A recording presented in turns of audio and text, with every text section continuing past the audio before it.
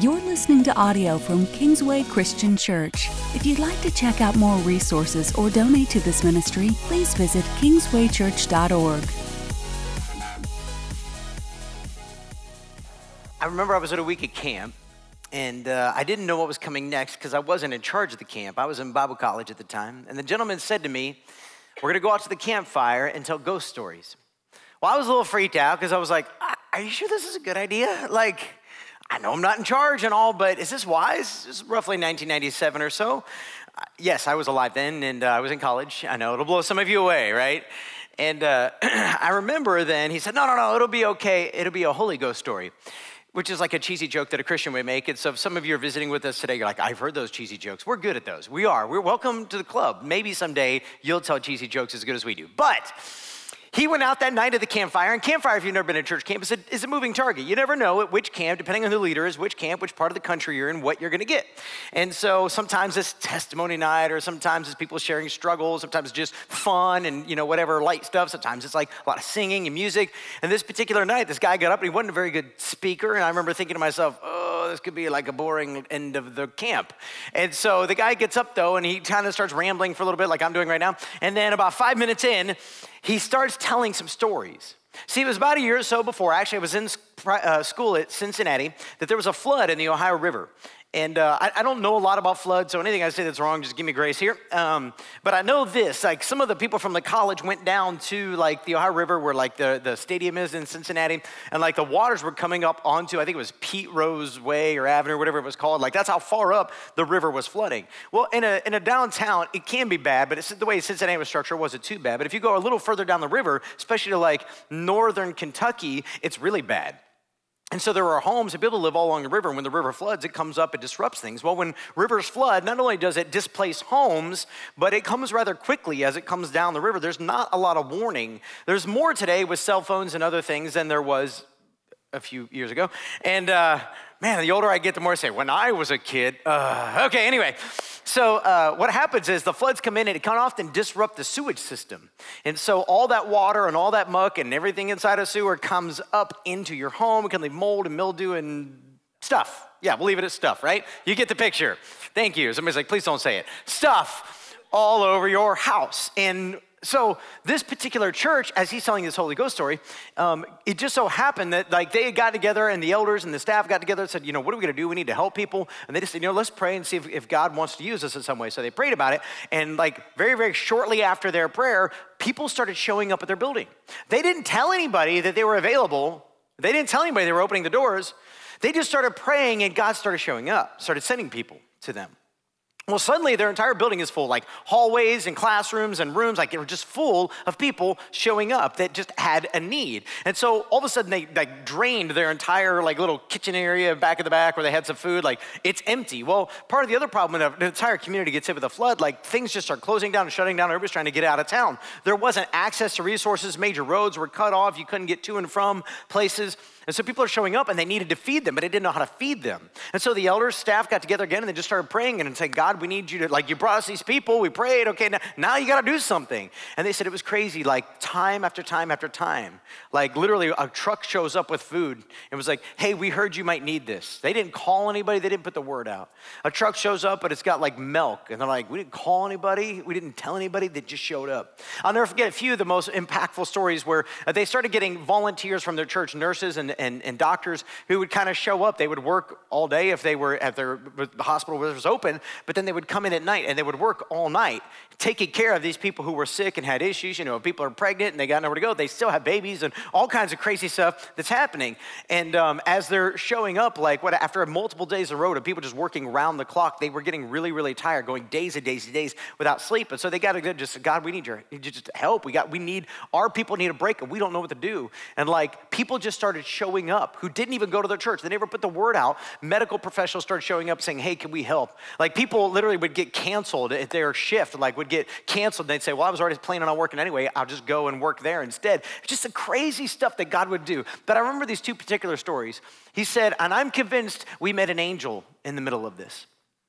And here's why, and I don't know what to do with this story. Like, I wasn't there. I'd love to be there and talk to more people, but he said this. He said at one point, as things kind of started calming down and people started moving back into their homes a little bit more, they started putting together like a bus food kind of system where they would take like the church vans and vehicles and they'd load them up with food that they'd gather together and people donated to the church, and they'd drive it out to people's homes to try to help people get reestablished, get food to people who couldn't get out or kind of stranded or stuck or whatever.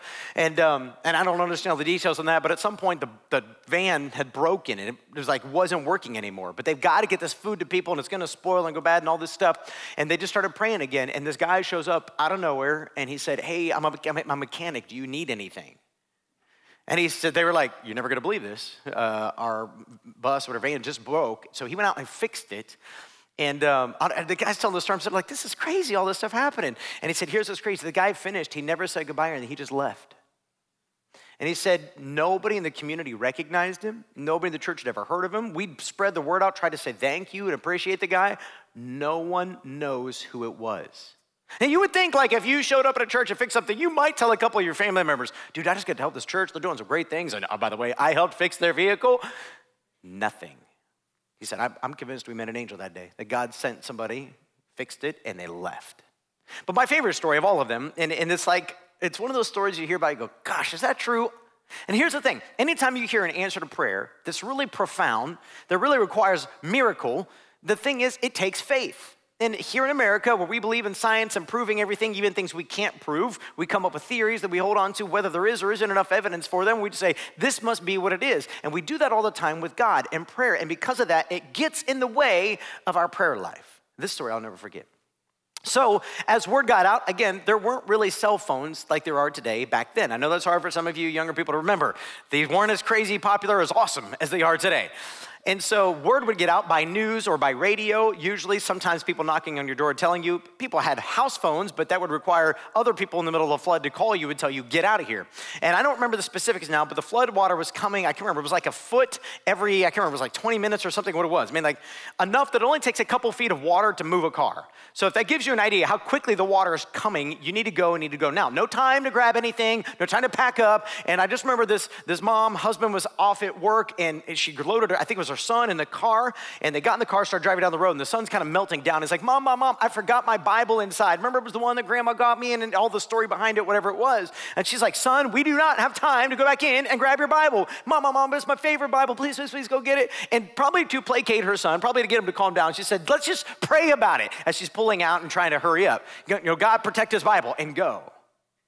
So when the flood waters recede, and people come in, and everything is just disrupted. I mean, there's papers everywhere, furniture everywhere, stuff all over the walls. Countertops are covered in stuff. But there's that a Bible, untouched by the water. It was such an impactful story that as this lady told it, it was one of those, I don't know how to explain it. I only know that it was there. And see, some of us, we hear those kinds of stories, we go, "I bet there was some explanation. If you were in there and you had a camera in there, maybe you would see blah, blah, blah." I don't know. I just know that a little boy prayed and God provided. You're like, "But it's a Bible. It didn't even save anybody's life." Yeah, but I've been telling this story on and off now for 20 years since I heard it. And it's amazing how it just keeps encouraging people. Because see, that's what prayer does. When we pray and God moves and we tell the God stories of answered prayer, it is one of the, if not the most impactful part of God prayers.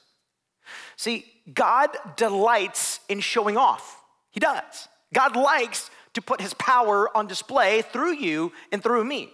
I remember Francis Chan telling multiple stories. So there's, Francis, he's a pastor in California.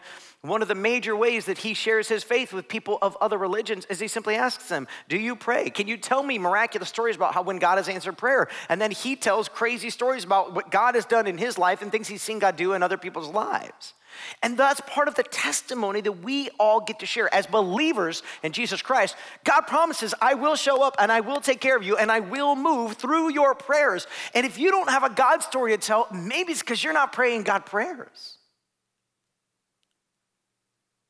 So we've been in this prayer series. In case you're visiting Kingsway, we want to welcome you.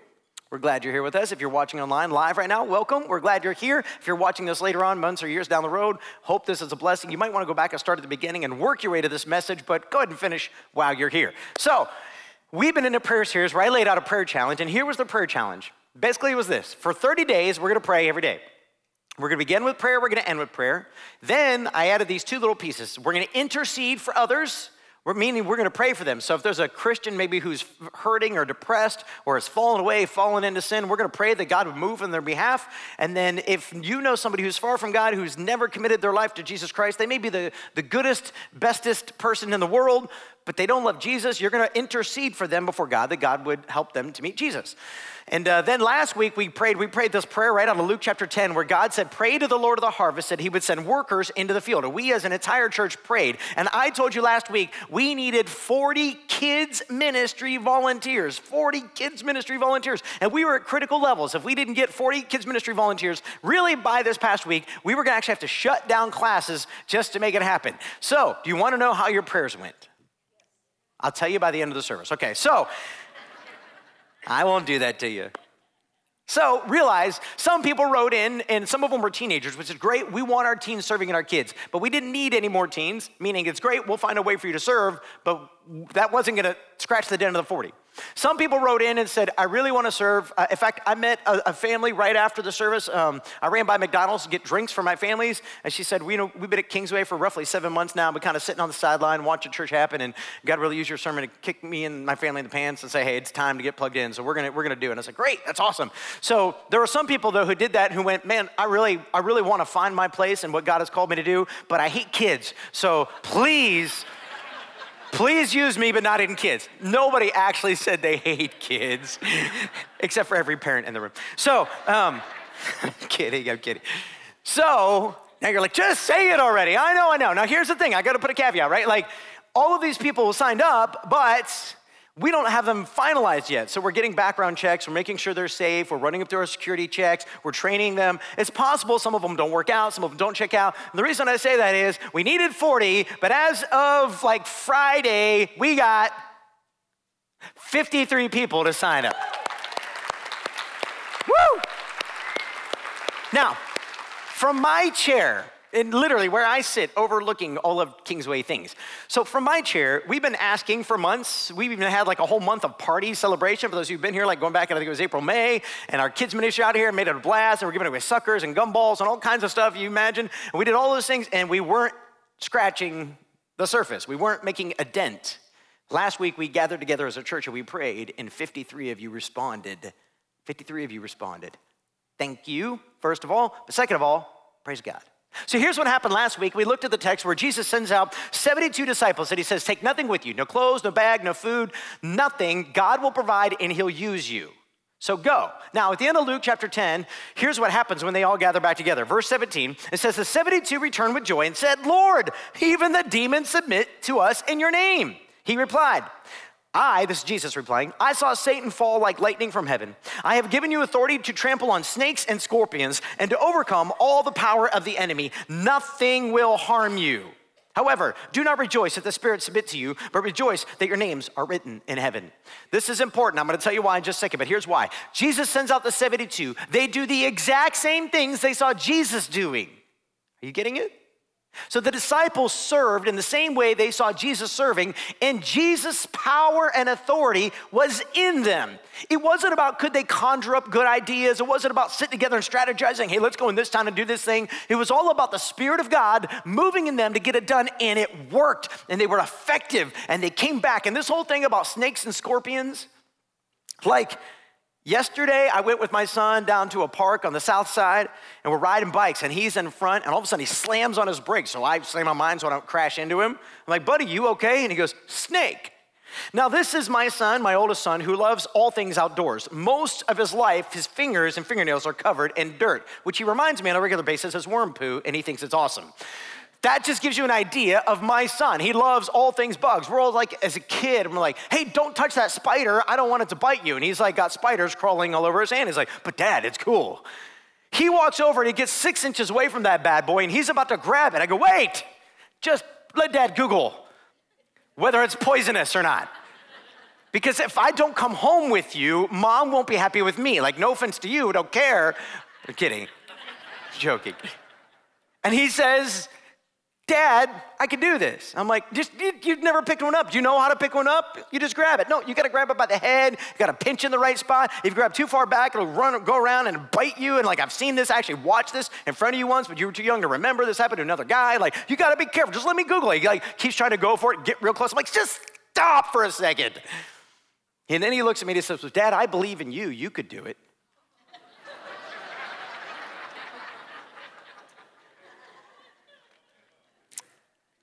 Thankfully, the snake shortly thereafter went into the weeds. So, I'm off the hook. Here's the point. Jesus was not telling them, if you believe in Jesus and you're out at the park and you try to grab a spider and it's venomous and it bites you, you'll be okay. That's not what Jesus is saying. Snakes from Genesis all the way to Revelation refer specifically to the work of demonic beings, demonic spirits. Now, I realize many of you in America, maybe you're watching online or in here today, you don't believe in demons. You think all that spiritual mumbo jumbo, everything is scientific and can be proven in a lab. And I'll just ask you to consider for just a moment that everything can't be proven in a lab. That there are things that happen in this world that we cannot fully explain, we do not fully understand. The least of which is this: why is there so much evil in the world? And if you don't believe there's so much evil in the world, then why do every single one of us have locks on our doors and our car doors? Why do we get gun training or carry knives if you're that type of person? Because we know there's something evil in this world. And it's not just explainable by people. And we know that. And what Jesus is telling the disciples is, you will have all the power in you necessary to do the work that God is calling you to do in the spiritual world. We fight spiritual wars with spiritual weapons. And God has given you every weapon you need. Are you with me? But then Jesus does this powerful thing. Notice what happens next. At that time, Jesus, full of joy through the Holy Spirit, said, and what he's doing right now is he's stopping to give God praise. I praise you, Father, Lord of heaven and earth, because you have hidden these things from the wise and the learned and revealed them to little children. Yes, Father, for this is what you were pleased to do. So what we want to do is just stop real quick and give God glory for answering our prayer last week. Let's do what Jesus did. Father God, thank you.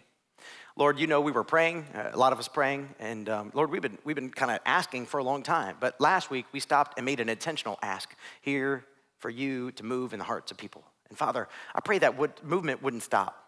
God, I would love to see another 200-300 people say, you know what, help me find my place. I want to serve my King with all that I have. And God, we know life is about seasons, and we serve in different ways at different times, depending on what you need and what you're doing in us and around us. So Father, I pray for anybody feeling guilt-tripped into serving, that they would just take a deep breath and have no guilt whatsoever. But instead, Father, everybody feeling convicted and moved and stirred by your Spirit would respond in kind. And Father, we thank you. Thank you for answering our prayers. Thank you for moving in hearts. We ask all this in Jesus' name. All God's people said, amen. I need to say real quick, if you do want to serve, you haven't plugged in. Maybe last week you're like, I need to do that. Then you didn't, and you're like, oh, they don't need me anymore. Not true. However, if you do want to respond, just text SERVE to 317-565-4911. I feel like a car salesman every time, but text SERVE to 317-565-4911. If you can't remember it, just go to our website. You can look it up. Or you could text SERVE too. Okay, moving on. So, with our remaining time today, what I want to do real quick, I want to show you the power of prayer when God's people pray. There are a ton of stories. I could take you to the Old Testament and show you God parting the Red Sea. I could take you to the Old Testament and show you Elijah literally praying for it to stop raining, and it doesn't rain for 3.5 years, it doesn't rain. Then he prays again, and it starts raining. I could show you how people prayed and the sun stood still. I could show you how people pray and leprosy is healed. I could show you over and over and over again, but I'm just gonna pick one story because it's the prayer of the church in the midst of their doubts, and yet God shows up. We're gonna go to the book of Acts, chapter 12. Book of Acts, chapter 12.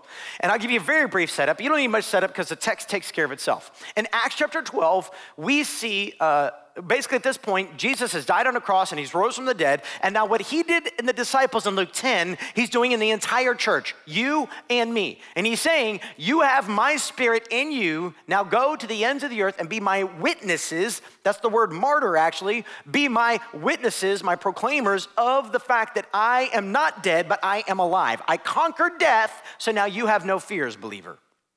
So then what happens is we get to Acts chapter 12 and it's bad. Like Christians are being arrested and thrown in prison. Many of them are being killed for their faith. In fact, we get to Acts chapter 12, verse 1, and it says this. It was about that time that King Herod arrested some who belonged to the church, intending to persecute them. So that is norm for that time. In fact, it goes on, verse 2, he had James, the brother of John, put to death with the sword. Now this is really, really important because this is the James. There's lots of James in the Bible.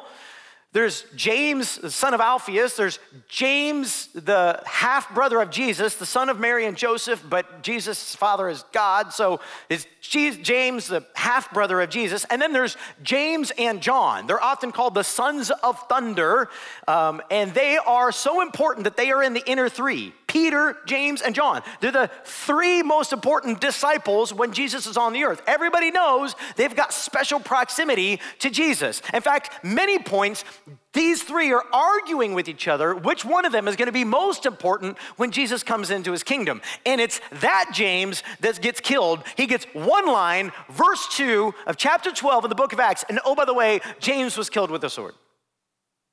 Now, why is that important? Because everything I'm about to teach you does not remove the fact that you are still in a battleground. You have an enemy and he hates you. He wants to steal, kill, destroy. And he'll do it through gossip or slander. He'll do it through judging, judgmentalism. He'll do it through any pain and suffering he can cause, and if he can cause death, he will. Following after God does not mean that when you pray, everything you want to make your life good and happy and nice will work. What it means is God will be with you, he'll be listening to you, and he cares about you. But James willingly gave up his life to honor his Lord. That little verse does not negate the power of God. In James's mind, it only solidifies the power of God because when he raises to life on the other side, his father says, and he will be blessed in a special way. I don't even know exactly what that means. I just know it says it. Moving on to the next verse. Verse 3. When he is Herod, King Herod, who was appointed by Rome to basically rule over the Hebrew people on behalf of Rome. So he was always trying to keep the Hebrew people happy and the Roman people happy, and that was hard to do because the Hebrew people did not like Rome, and the Romans didn't necessarily love the Hebrew people. When Herod, saw that this, having James killed, met with approval among the Jews, he proceeded to seize Peter also. So basically in this hierarchy, he's going, ooh, if killing James made the Jewish people happy, how much more so if I could take out Peter? I'll have everybody following me, and then Rome will be glad because the Jewish people will be happy and kind of settle down and stop making life hard for the Romans. So he proceeded to seize Peter also. This happened during the festival of unleavened bread. After arresting Peter, he put him in prison, handing him over to be guarded by 4 squads of 4 soldiers each. 12 soldiers are guarding Peter. All right, some of you are still paying attention. I put out these little tests once in a while, and that's when I know I lost you, right? Everybody knows it was 10. Okay, Herod intended to bring him out for public trial after the Passover. So unleavened bread comes right before Passover. Passover's over. We're going to bring him out for a public trial, and this could be great for Herod. They're going to vote him guilty, and I'm going to look awesome because I finally squelched this Christian thing that's going on. But I want you to know this. Now, the entire church knows James was just killed. Big deal, really big deal. Now they got Peter. This is the beginning of the end for him. And instead of assuming, like many of us do, well, if God wants to free Peter, God will free Peter. No, the church said, we don't know how prayer works. We don't know exactly what prayer does, but we know right now is a really good moment to pray. Look at verse 5. So Peter was kept in prison, but the church was earnestly praying to God for him. The church gathered together. We're going to find out they gathered together in a little home. I just kept going, God, I don't know what you're going to do, but save Peter, protect Peter, help Peter. They just killed James, God. Please, please, not Peter, please. History tells us, it's not in the Bible, but history tells us Peter was eventually killed for his faith. He was crucified upside down. They went to crucify him, and he said, I'm not fit, I'm not worthy to be crucified in the same way as my Lord. So they crucified him upside down, which would have been even worse. We don't know if that's actually what happened. It's just what history records happened. So we have good reason to think that's what happened, but it wasn't here. It wasn't because of this moment. So again, God answered their prayers, but it didn't ultimately change the end. It just prolonged it. So what happens next? Well, I'll do a 1, 2, skip a few. You can check later to see how I do with the story. So Peter's put in prison until the time of the trial, and really the night before the trial was to occur, Peter is chained between two guards, most likely his hands and his feet, possibly chained to them and to the ground. To some extent, he doesn't have all of his clothing on. We don't know what that means. He could be stripped down to like his undergarment, which was not like underwear, but it was maybe their version of it, kind of like a towel or a rag to be wrapped around and keep him safe. We're not 100% sure. We just know he doesn't have all his clothes on. It's extremely uncomfortable and awkward, but Herod is not going to let happen to Peter what happened to Jesus. Remember, they put Jesus in a tomb. They rolled this massive stone in front. They put Caesar's seal on it, and they put guards and soldiers around it, and yet he got out. Not on my watch. So he's got 25 soldiers guarding him, 16 soldiers guarding him. He's chained down, and he's chained too. And that night, while chained to the soldiers on each side of him, an angel of the Lord shows up, and everybody is falling asleep. And it says, I love this, it says that the angel struck Peter on the side. I wonder what that looks like. Like, hey, Peter, like, what does struck him mean? Like, almost every English translation uses the word struck. It's something that's tended to get your attention. Peter, wake up. You gotta hurry. Get dressed. The chains fall off. Get dressed. Grab your clothes. Grab your stuff. Let's go. And he says, throw your cloak on. And they walk out past the first set of guards, past the second set of guards. They walk to the front gate, and the gate just opens for them. And it says, and the angel of the Lord led him down a street and then just disappeared. Like, okay, I'm done with you. You don't need me anymore. You're free. And it says, Peter thought he was seeing a vision, which is a whole fascinating thing I could spend some time on. But Peter had a vision once before. Right before he took the gospel to Cornelius' house, Peter was doubting whether or not the gospel should even go to Gentiles. That's mostly people like me and you. He thought it was going to be primarily for the Jewish people because they were the people of God prophesied about. The Messiah is coming to you to free you and your people. But God sent down in a vision a blanket from heaven with unclean foods on it as a very clear way to say to Peter, Peter, this was not just for the Jewish people. This is for all people anywhere willing to receive the message of the hope of Jesus Christ. So Peter had a vision once before, and he thought to himself, oh, I must be having a vision. I don't know where this is going. Where'd that angel go? What am I supposed to learn from this? And then out of nowhere, it dawns on him, oh, this isn't a vision, this just happened. It actually says all of that. He was astonished. Oh, I better go. I better get out of here. Like, they're going to wake up and come find me. So, look what he does next. Acts chapter 12, verse 12. When this had dawned on him, he went to the house of Mary, the mother of John, also called Mark. Pause for a second. John Mark is his technical name. Mark is how you know him. He wrote the book of Mark. To keep you from being confused, not confusing him with the other John, there's like 3 Jameses. Like, apparently they didn't have very many names to pick from. But John Mark is that guy. He wrote the book of Mark, where many people had gathered, and what were they doing? So the church had been praying, was continuing to pray, and didn't know what God was going to do to answer the prayer. They just knew there's no resolution yet, God, so we need to keep praying. And I love this. Any great storyteller knows that sometimes in the midst of an intense moment, you have to insert a joke to bring levity to the intenseness of the story. That's exactly what Luke does here. Great storyteller. Notice verse 13. Peter knocked at the outer entrance, and a servant named Rhoda arrived to answer the door. When she recognized Peter's voice, she was so overjoyed, she ran back without opening it. So Peter's in prison. Everybody's gathered together praying for Peter. And Peter goes, let me in. Who is it? It's Peter. It can't be Peter. He's in prison. No, listen, it's me. Remember that one time I walked on water? Yeah, that Peter, it's me. And she leaves him outside the door, locked out. And she runs back and tells everybody. And when she gets there, she goes, Peter's at the door. And they go, no, he's not. He's in prison. She goes, no, I promise. Peter's at the door. And they're thinking, well, Peter's at the door. Why didn't you let him in? And they argue back and forth. And she finally is like, no, I promise. They actually go, it can't be Peter. It must be his angel. Which could mean one of two things. It could open up a whole can of worms we don't have time for today. It could mean either, number one, there is such a thing as guardian angels. Most likely, they think Peter's dead.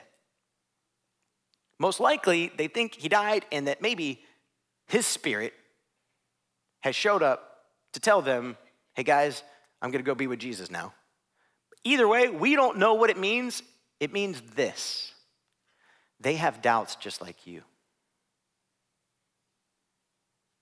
See, they believed in the power of prayer enough to earnestly pray over and over. Verse 5 and verse 12 go out of their way to let you know they are a people of prayer. But you know what that little thing tells you? They're not so sure it'll work. And when I read passages like that, you know what that does for me? It encourages me that even in my doubt, keep praying. Because God doesn't need me to have perfect faith. He just needs me to have enough faith to trust him. And the church, because they prayed, God acted. See, I think what we do is we play a game with God when it comes to prayer. And we say, well, God is sovereign. Jesus even tells us God knows everything I need before I even ask him. So why do I need to ask him? What would have happened had the church not prayed for Peter? Would God have set him free? Well, do you know the answer to that? I don't. I know that James got killed with a sword. I know that when they prayed for Peter, Peter was set free. What might change in your life and your family's life if you were to believe that there was a God who was so in tune with your life and he loves you so much that he's listening every moment of every day? And even when you don't have perfect faith, you got a broken faith. But it's just enough faith for him to tune in and say, you know what? I can do that. Not only can I do it, but I will. See, prayer is the intersection between our ability, I should say that different, our inability and God's ability. I'll say that again. Prayer is the intersection between our inability and God's ability. That very moment where we say, I don't have the wisdom, the strength, the power to get this done. I don't know what it's gonna take. I don't know how to fix it. I've thrown everything I can at this thing and it's just not changing. See, what happens is when we try to fix all of spiritual problems in our flesh, you know what happens? Everybody else around us feels manipulated. Everybody else feels like we're trying to control them and maneuver them and manipulate them. That's how people feel. But when we get to that point where we say, you know what, God, I don't have all the answers, but I know this, you do.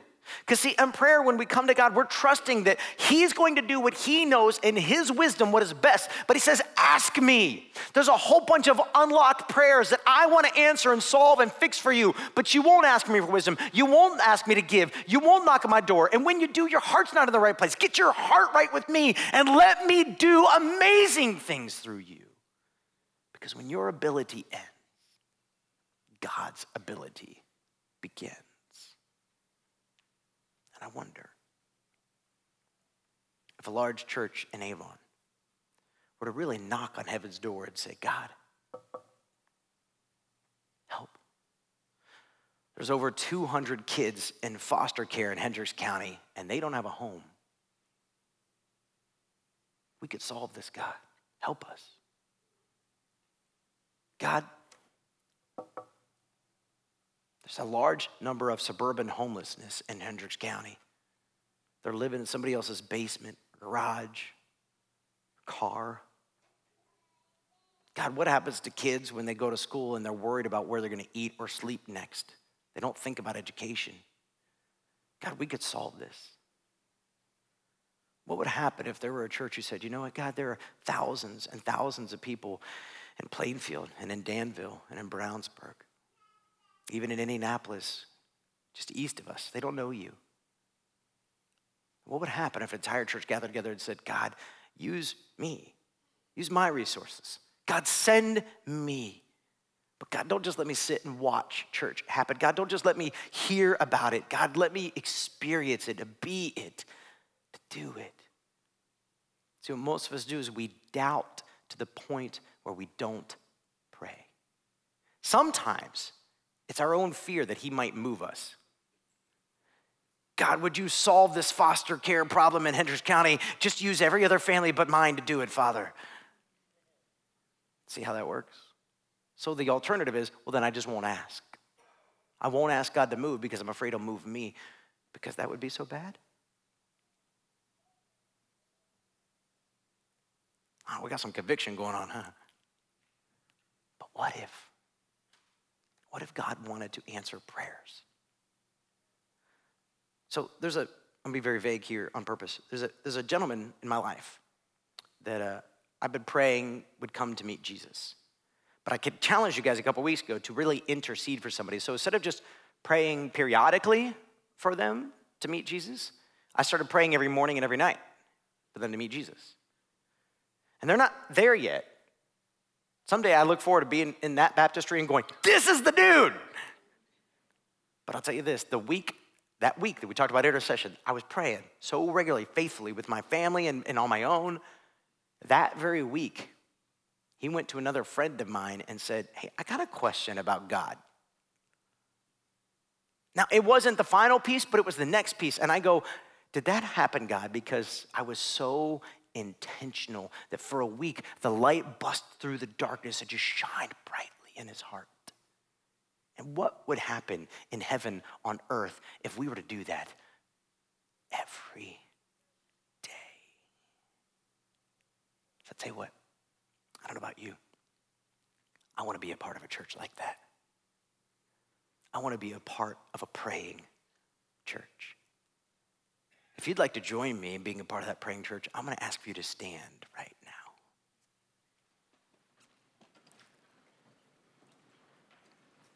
I'm going to ask for our elders and our executive team to come out on stage. I'm going to ask for the worship team to come out on stage. And while they're all making their way up here, we're going to do something that very few churches do today. And if you're visiting with us today, we're just going to acknowledge before you right now, this may be uncomfortable. And you could just sit, you have a free get out of jail card that you could just watch us do it and say, okay, I'm not sure what I think yet, but we'll keep watching, all right? So no pressure. You do not have to do this. But if you're one of those people who stand and say, I want to be a part of a church like that, this is all of us together saying, this is us. And the reason I'm bringing up the executive team and the elders and the worship team is because we've got some people up here getting paid to be good, and we got some people up here who are good for nothing. That joke never gets old to me. I've been using that for years. In all seriousness, these elders up here, they give more hours than you will probably ever know unless you're married to them, and they love you, and that's why they do, and they love their God. Our worship team up here, they're up here every Wednesday night, Sunday morning, worshiping with you, practicing, rehearsing at home because they love you and they love their God. And many of you are doing the same thing in kids ministries and in parking lot ministries and communions and all kinds of other things. It takes all of us together praying and seeking God to make the church be the church. So here's what we're going to do. We're going to do what's called a responsive reading. I'm the reader, you're the congregation. I'll read the first part. If you're in with us, I just want you to read the second part and realize this is not just a statement. This is a prayer to our Heavenly Father together. Here we go. Jesus, help us become more like you. Help us to know how much you have loved us and given to us and change us to look more like you on a daily basis. We will be a people committed to celebrating who God is and what he has done for us. God, help us to pursue you wholeheartedly and to love others the same way you have sacrificially and unconditionally loved us. We will be a people committed to true community with one another and making our lives more about others than about ourselves. Jesus, teach us to live out what we believe and share your love, hope, and grace to those who need to know you. We will be a people committed to showing compassion to our world by loving them how you love them and serving them how you served them. And we ask all of this, Father, in Jesus' name. And all God's people pray. Amen. Father, make us a people like your Son. Use us, move in us, open our mouths to pray, not little prayers, bold prayers, setting Peter free in a possible situation kind of prayers. God, help us not to just be a people of prayer for 30 days when the pastor says pray for 30 days, but to be a people of prayer who begin and end every day with this focus on heaven. Bring heaven to earth through us, Father. We love you. Go with us now. In Jesus' name, amen. Have a wonderful week and God bless you.